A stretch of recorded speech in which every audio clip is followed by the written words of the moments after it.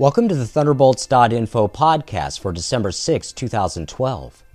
We bring you all the latest news, information, and analysis from the electric universe, shedding new light on the many mysteries that dark theories have yet to illuminate. One of the hottest trending news items in the last week was the anticipated announcement from NASA of a purported discovery of historic proportions by the Mars rover Curiosity. I can tell you in all honesty that we at the Thunderbolts Project were not surprised that this supposed historic revelation turned out to be a vast disappointment, perhaps for millions of people around the world. We're now being told that it was all just a big misunderstanding due to some miscommunication between Curiosity's chief scientist and a journalist with NPR. But the truth of the matter is that we have no shortage of incredibly exciting and thought-provoking mysteries surrounding Mars and the NASA rovers.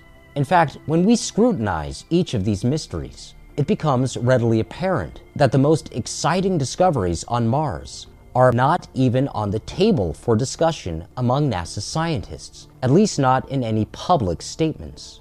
So what we're going to be doing over the next month or so on the Thunderbolts YouTube channel is flashing back to the most fascinating and enduring recent mysteries surrounding NASA's investigations into the Red Planet.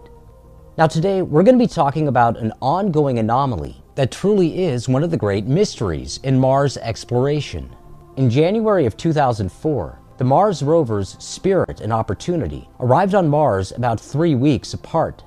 Each of these rovers was given an anticipated lifespan of 90 days.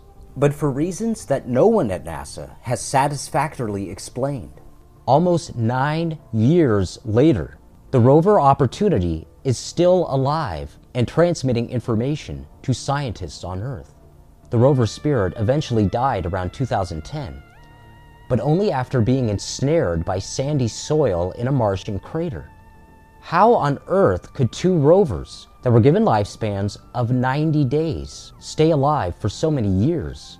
Now, the scientific explanation for this ongoing mystery is, at least from our perspective, incontrovertible, and it provides powerful verification of the electrical Martian environment and the environments of all the planets that reside within the Sun's electrical domain. I'm going to bring David Talbot onto the line now. David is, of course, the director of the Thunderbolts Project. He is co-author of Thunderbolts of the Gods and the Electric Universe. And he has handled the enormous task of organizing the forthcoming conference, The Tipping Point, from January 3rd to 6th in Albuquerque, New Mexico.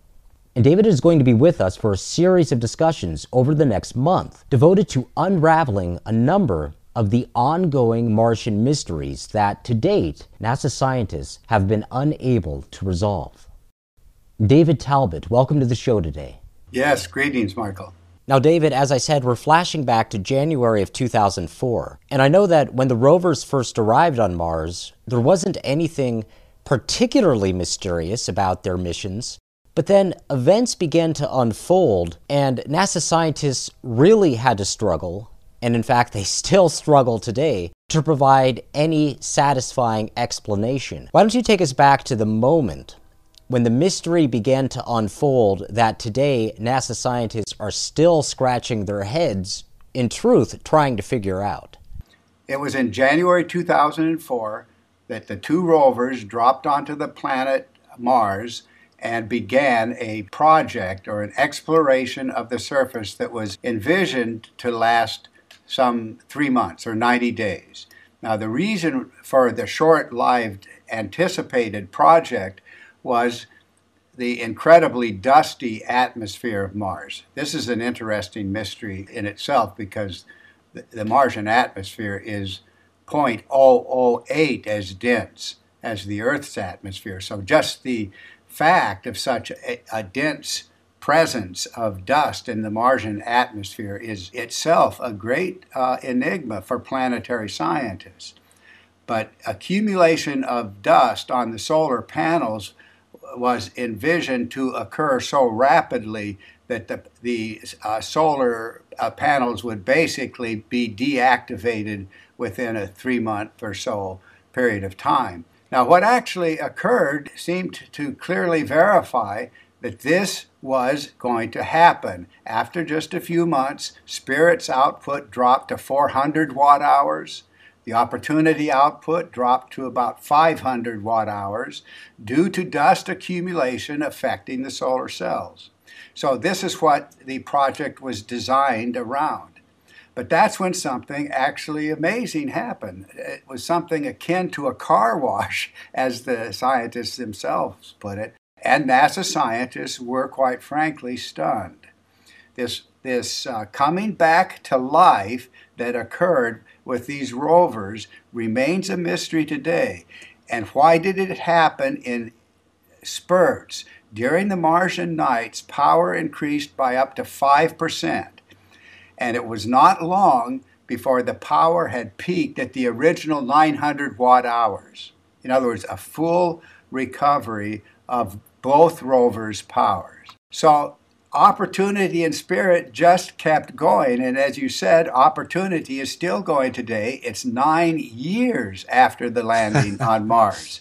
So what in the name of heaven happened? Nobody could say, actually. Well, it may be that they can't say, and yet they do say. They do give their explanations, and as is so often the case in the science media, the guesses they are offering are actually routinely reported as fact. It's a fact that one of the rovers had a fortuitous encounter with the dust devil, and the wind from the dust devil blew off all the dust from the panels. What was the first guess they offered to try to explain these miraculous cleanings? Well, the first is wind. They just appealed to the Martian wind, which would have the most trivial impact on accumulated dust. And even in a hurricane, you cannot clean a car on Earth by wind. So the fact that that was given as the first and most plausible explanation is very telling. This is all incredibly ironic because the truth of the matter is that many technical folks in and around NASA have worked for years with electrostatic cleaning. Electrostatic cleaning. NASA engineers have attended conferences on electrostatic cleaning. And it's a process that actually was envisioned for keeping solar panels clear. Technologies to clear the panels electrostatically. Electrostatic deposition and electrostatic cleaning are extremely prevalent in industry. Now, this was something that I pointed out myself way back in 2005 in a picture of the day, that it's just ironic that NASA scientists, the technical folks, have been so aware of electrostatic cleaning, but the people at the top who are, well, let's just say they're closer to science by news release, and you might say as well that they're gatekeepers who are responsible for the public image of the sciences and so on. They seem to know nothing about electrostatic cleaning. So right. After all of these years, I was encouraged to see a headline in the MIT Technology Review. It was from August 2010. The headline was Self-Cleaning Solar Panels, and it specifically referred to Mars and the Mars rover's solar panels. And it specifically referred to electrostatic cleaning and its intended use on Mars rovers. So that's when this dismaying aspect of the article jumped out at me. The article said this about Spirit and Opportunity. The Spirit and Opportunity Mars rovers lasted longer than expected because occasional gusts of wind have cleared off their panels. I'll just add one more point here. The article then quotes a project monitor at the Jet Propulsion Laboratory. Quote, "We may not be lucky all of the time."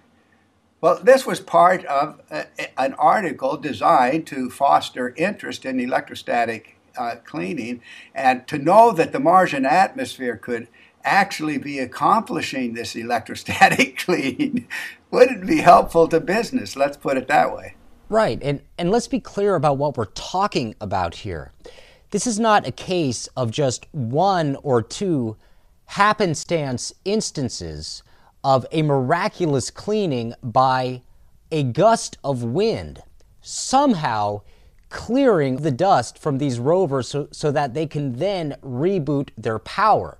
We are talking about cleaning after cleaning after cleaning, extending the expected lifespans of these rovers from 90 days to a period going on now 9 years. It's absolutely amazing, Michael, because the Martian atmosphere is an incredible witness to the behavior of electrified wind or electric wind.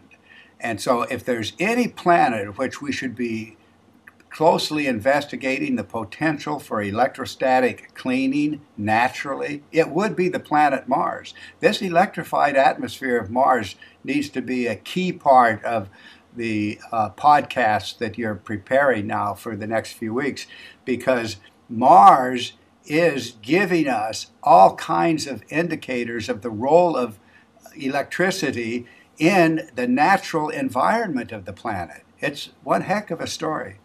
Right. Well, there was also the recent trending news item relating to the global dust storms on Mars. And that is, of course, from your perspective, an electrical phenomenon.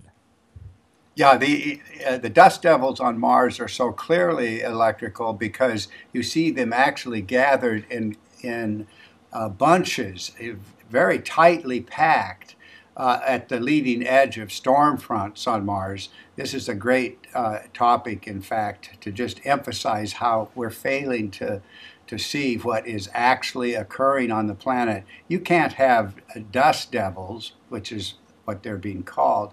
You can't have dust devils in a neutral electrical environment gathered close together at all, because they require, for their very existence, a broad circle of atmospheric circulation. So these are the kinds of things that I think we'll want to look at, and it does add up to one heck of a mystery for standard science. Right. Well, again, and in conclusion here, and we're going to be keeping each of these segments relatively short. We're going to be doing a series, as I said, on these ongoing Martian mysteries. But Dave, just to drive the point home again in conclusion with people, I challenge anyone to point to an instance when their car has gotten cleaner on a windy day. That is a very good point. And I think the complementary point is that we want to emphasize that there's this huge divide between working scientists on the one hand who've delivered these incredible technological achievements, a divide between this army of working scientists and the top-down ideological stagnation that we see. I mean, the latter appears now to have virtually destroyed the inspiration in the sciences because all of the real paths of discovery have been shut down. No sense of things yet to know, no sense of true mysteries. The only mystery that we find of late is the mystery, was life once active on a surface? It's really a crying shame.